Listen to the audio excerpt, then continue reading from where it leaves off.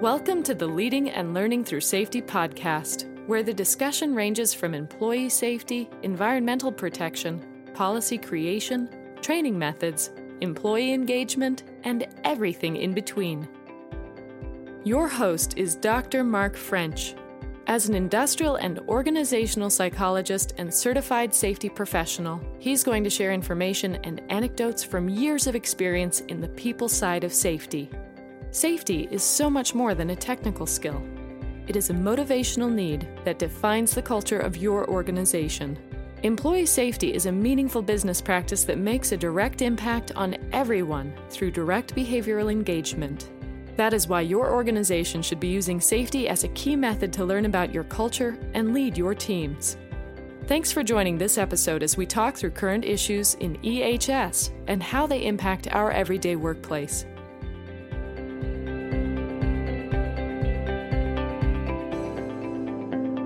Welcome to this episode of the Leading and Learning Through Safety podcast, where our goal is to really look at safety as a leading metric. And really, safety is a symptom of more about your organization and your culture. That's something I feel, that if you come in and look at an organization's safety, and you look at their attitude towards compliance, you look at their attitude toward their people, because safety is people, you can really get a feel for their culture. And that's where I love this podcast, for talking about those types of items and those types of things that happen and how we can influence those, how we can change, how we can adapt, how we can create that cultural workforce that is really driving for more. And so thanks for joining me. Really happy that you're with me. And let's get started. This week, looked and found some interesting articles about COVID. And I know that is still one of the bigger and ultimately changing topics in safety, because we're continually having to change. OSHA guidance is changing. The FAQs are updating. And so there's a lot of differences. And if you're on a state program, it's even more different, and they've even changed it further.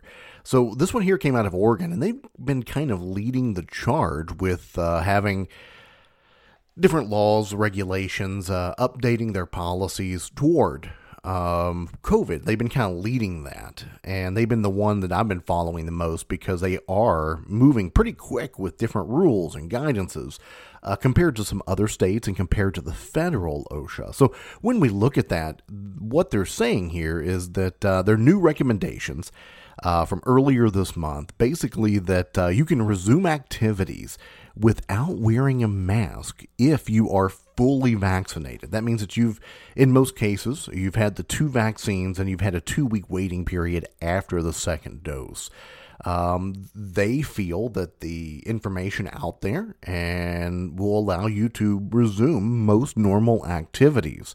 Now, this is a little different, as the federal OSHA is still a little bit behind on that. There's some guidance out there that is saying that they still recommend masks and social distancing, as it's not fully proven. So we're seeing some states actually start to take the lead again. Especially in Oregon. And I think my biggest concern here with all of this since COVID started is that it has moved so fast that the enforcement part of it has really taken the precedent over the educational part of it. And that's always concerning, because I think you have to learn, you have to teach, and it doesn't have to be hard, but it needs to be available, readily available, to understand what are we being held against, what is the mark that we have to meet to be compliant, because that's our goal. We want to be compliant, and sometimes our best intentions as safety professionals don't meet the intention of the law, and that's weird, isn't it, when that happens? You think you're doing everything you should. You've read the law. You've read some of the supplementary material. You think you're doing it all right, and then you have an OSHA inspection. He goes, "No, not really. That's not what we were expecting. We're going to write that." And man, that's a tough situation to be in. And I think that's where I look at it from. Not that we don't need some type of guidance and regulation, but we need education behind it. So it's good to see that things are opening up. Of course, that doesn't supersede anything different for local municipalities if they want to keep certain things in place. But I think it's interesting to see that we're starting that process of, as people are vaccinated, as things are changing, we're moving back and away from it. And I wonder how we'll pull back a lot of these regulations as we keep going, because this will be behind us at some point. And how do we get the shift back off of what we've been focused on with COVID? Because one of my concerns as we've been going through this, and it's good and bad at the same time, we should be focused on COVID. That's a big deal for the safety world and the health of our team. But I wonder if it's taken too much focus off of some of the other hazards that are in the workplace. We've been so focused and so driven to look at COVID issues and health issues and sanitation and masks. I hope we haven't forgot about lockout, control of hazardous energy, guarding, HazCom. I think HazCom's been pretty prominent because of COVID, because of all the new cleaning chemicals we've pulled in. But there's some traditional safety issues that still cause significant harm to people out there. And I think we've pulled a lot of resources from our local OSHA officials to investigate COVID-related issues. And I don't want to forget about the things out there that are still significantly hurting people on top of COVID. So we have a lot of work ahead of us as safety professionals as we make these changes, as we readapt to what the workplace will look like going forward. And there's some interesting items out there.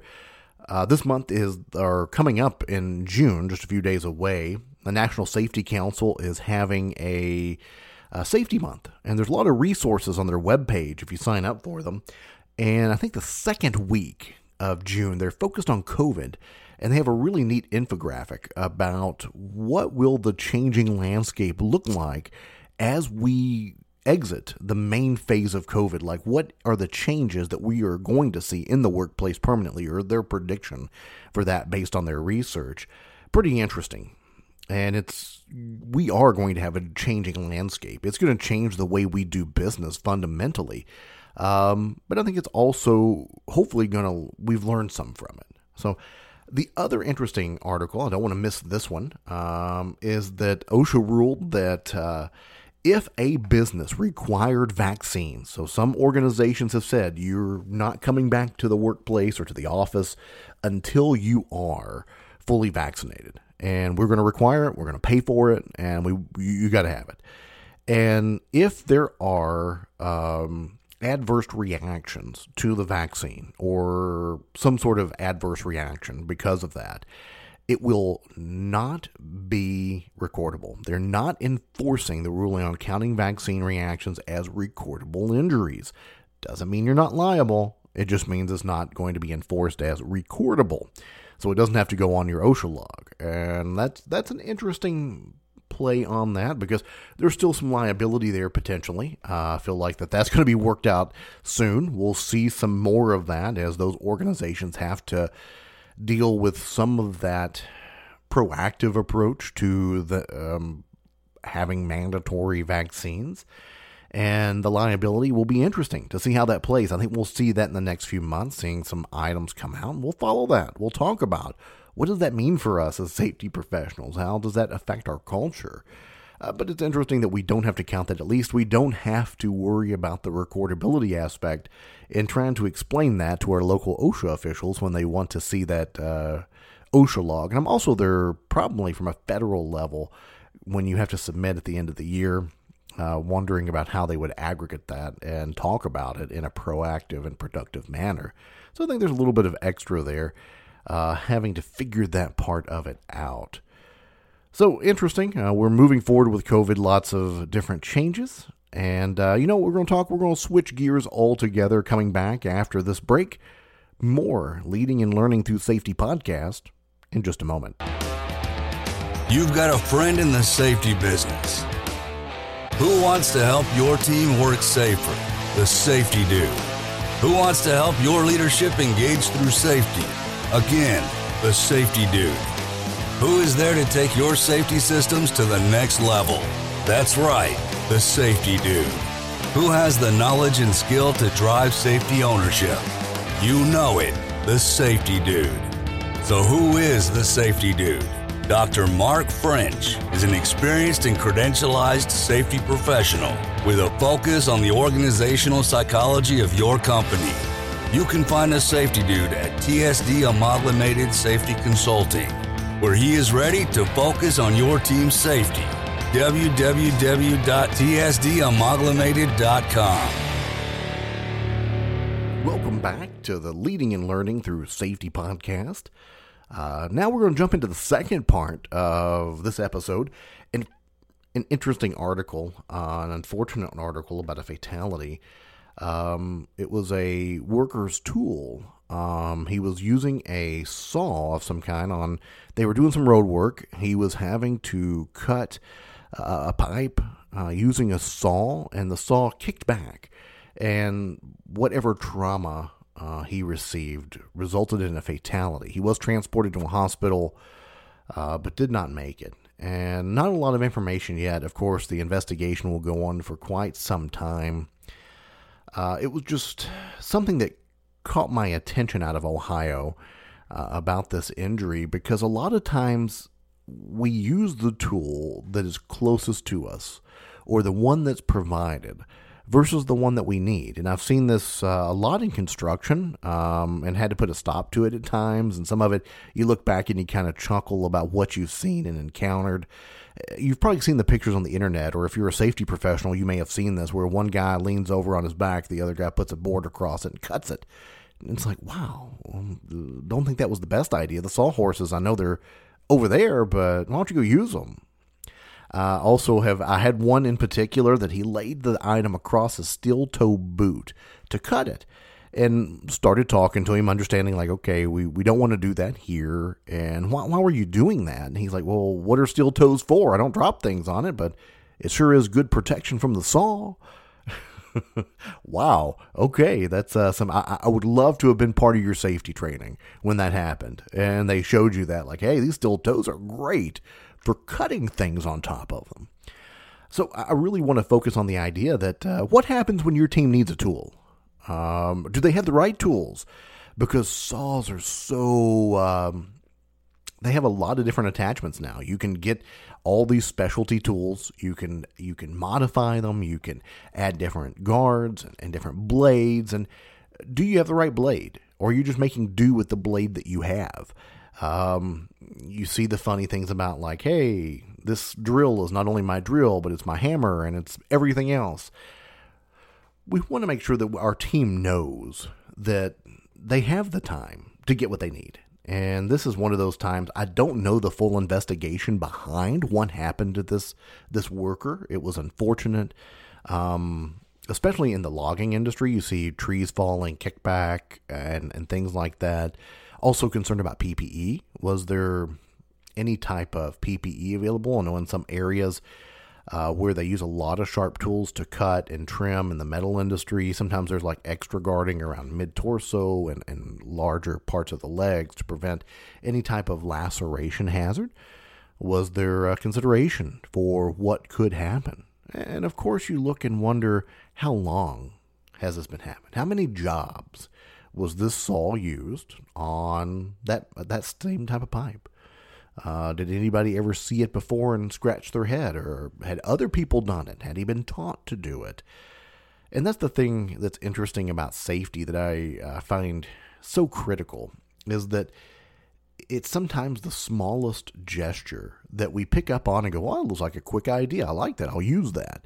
And suddenly we're using it and we're doing it. And the influence of how powerful a peer influence can be in the world of safety, especially when it seems like an easier route rather than the safe route, because we see someone doing it, we don't see consequences, and then we jump in. And it's without a good educational background, there's no idea to question it and to say, I was taught that wasn't the right way to do it. Many times I have looked and tried to be something going out there and doing the job. I think one of my most interesting events was I was a new hire. I was out doing work with the team, went through new hire orientation, learned how to do everything, went out and started kind of working with the team. They didn't know who I was yet. I was new. Just went out there and started doing the job. And one of the guys said, now, okay, we're going to lift these things and move these things this way. He said, but if you see those guys with the safety logo, we got to change, or we got to do it the other way because we get caught. They'll say something to us. And I couldn't stop myself from laughing because I then shook the guy's hand and said, hey, I'm one of the new safety guys here. I'm just out here learning. And wow, the look on his face, and he goes, oh, I'm so sorry. It's like, I learned something, though. I'm not mad. I'm not angry at you. That's your culture. And this culture was created somehow. So what do we do to counteract this? What can we do to fix this so that you want to do it the right way? What does it take? How do we do that? And, good answers there. And we have to be open to the fact that people are not perfect and that people are going to find an easier way where they can unless we educate them on the risk that could be there. And that's what we're always dealing with in the safety world, is the risk that could be. And we want people to respect that because it just takes once. And it may be the first time you're doing it. It may be the millionth time you're doing it. It may never happen to you. But maybe you're setting someone up to see that. So one of those items. And from that standpoint, let's talk a little bit about personal safety. I had a really interesting thing happen to me. First time ever. I was traveling in an airport last week. Very large airport. Had some pretty long escalators going up and down.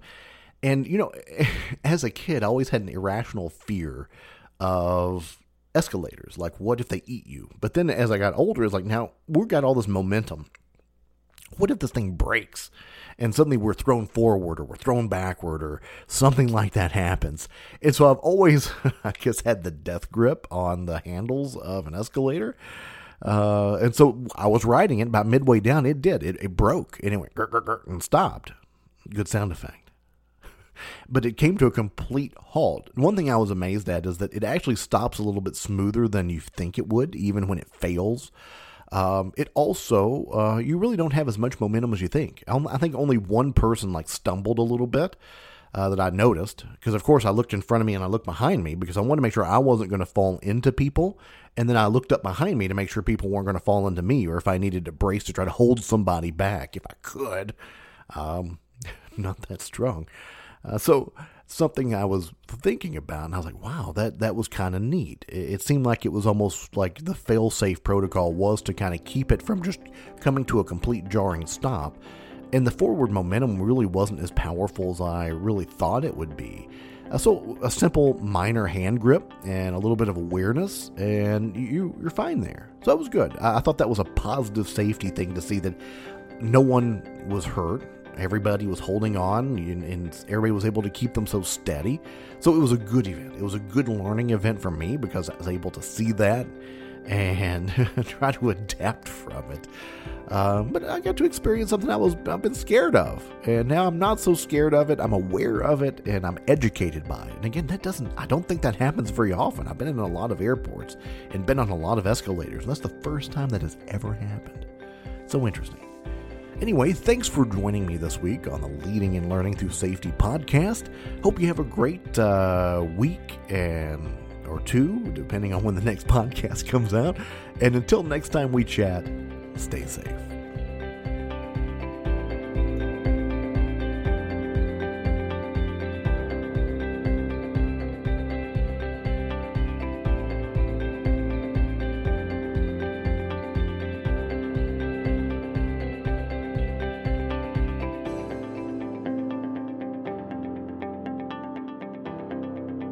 Thanks for listening to the Leading and Learning Through Safety podcast. Join the conversation on the web at www.thesafetydude.org. All opinions expressed on the program are solely the view of the individual and not affiliated with any business entity. This podcast is for informational and entertainment purposes. It is not a substitute for proper policy, appropriate training, or legal advice. This has been the Leading and Learning Through Safety podcast.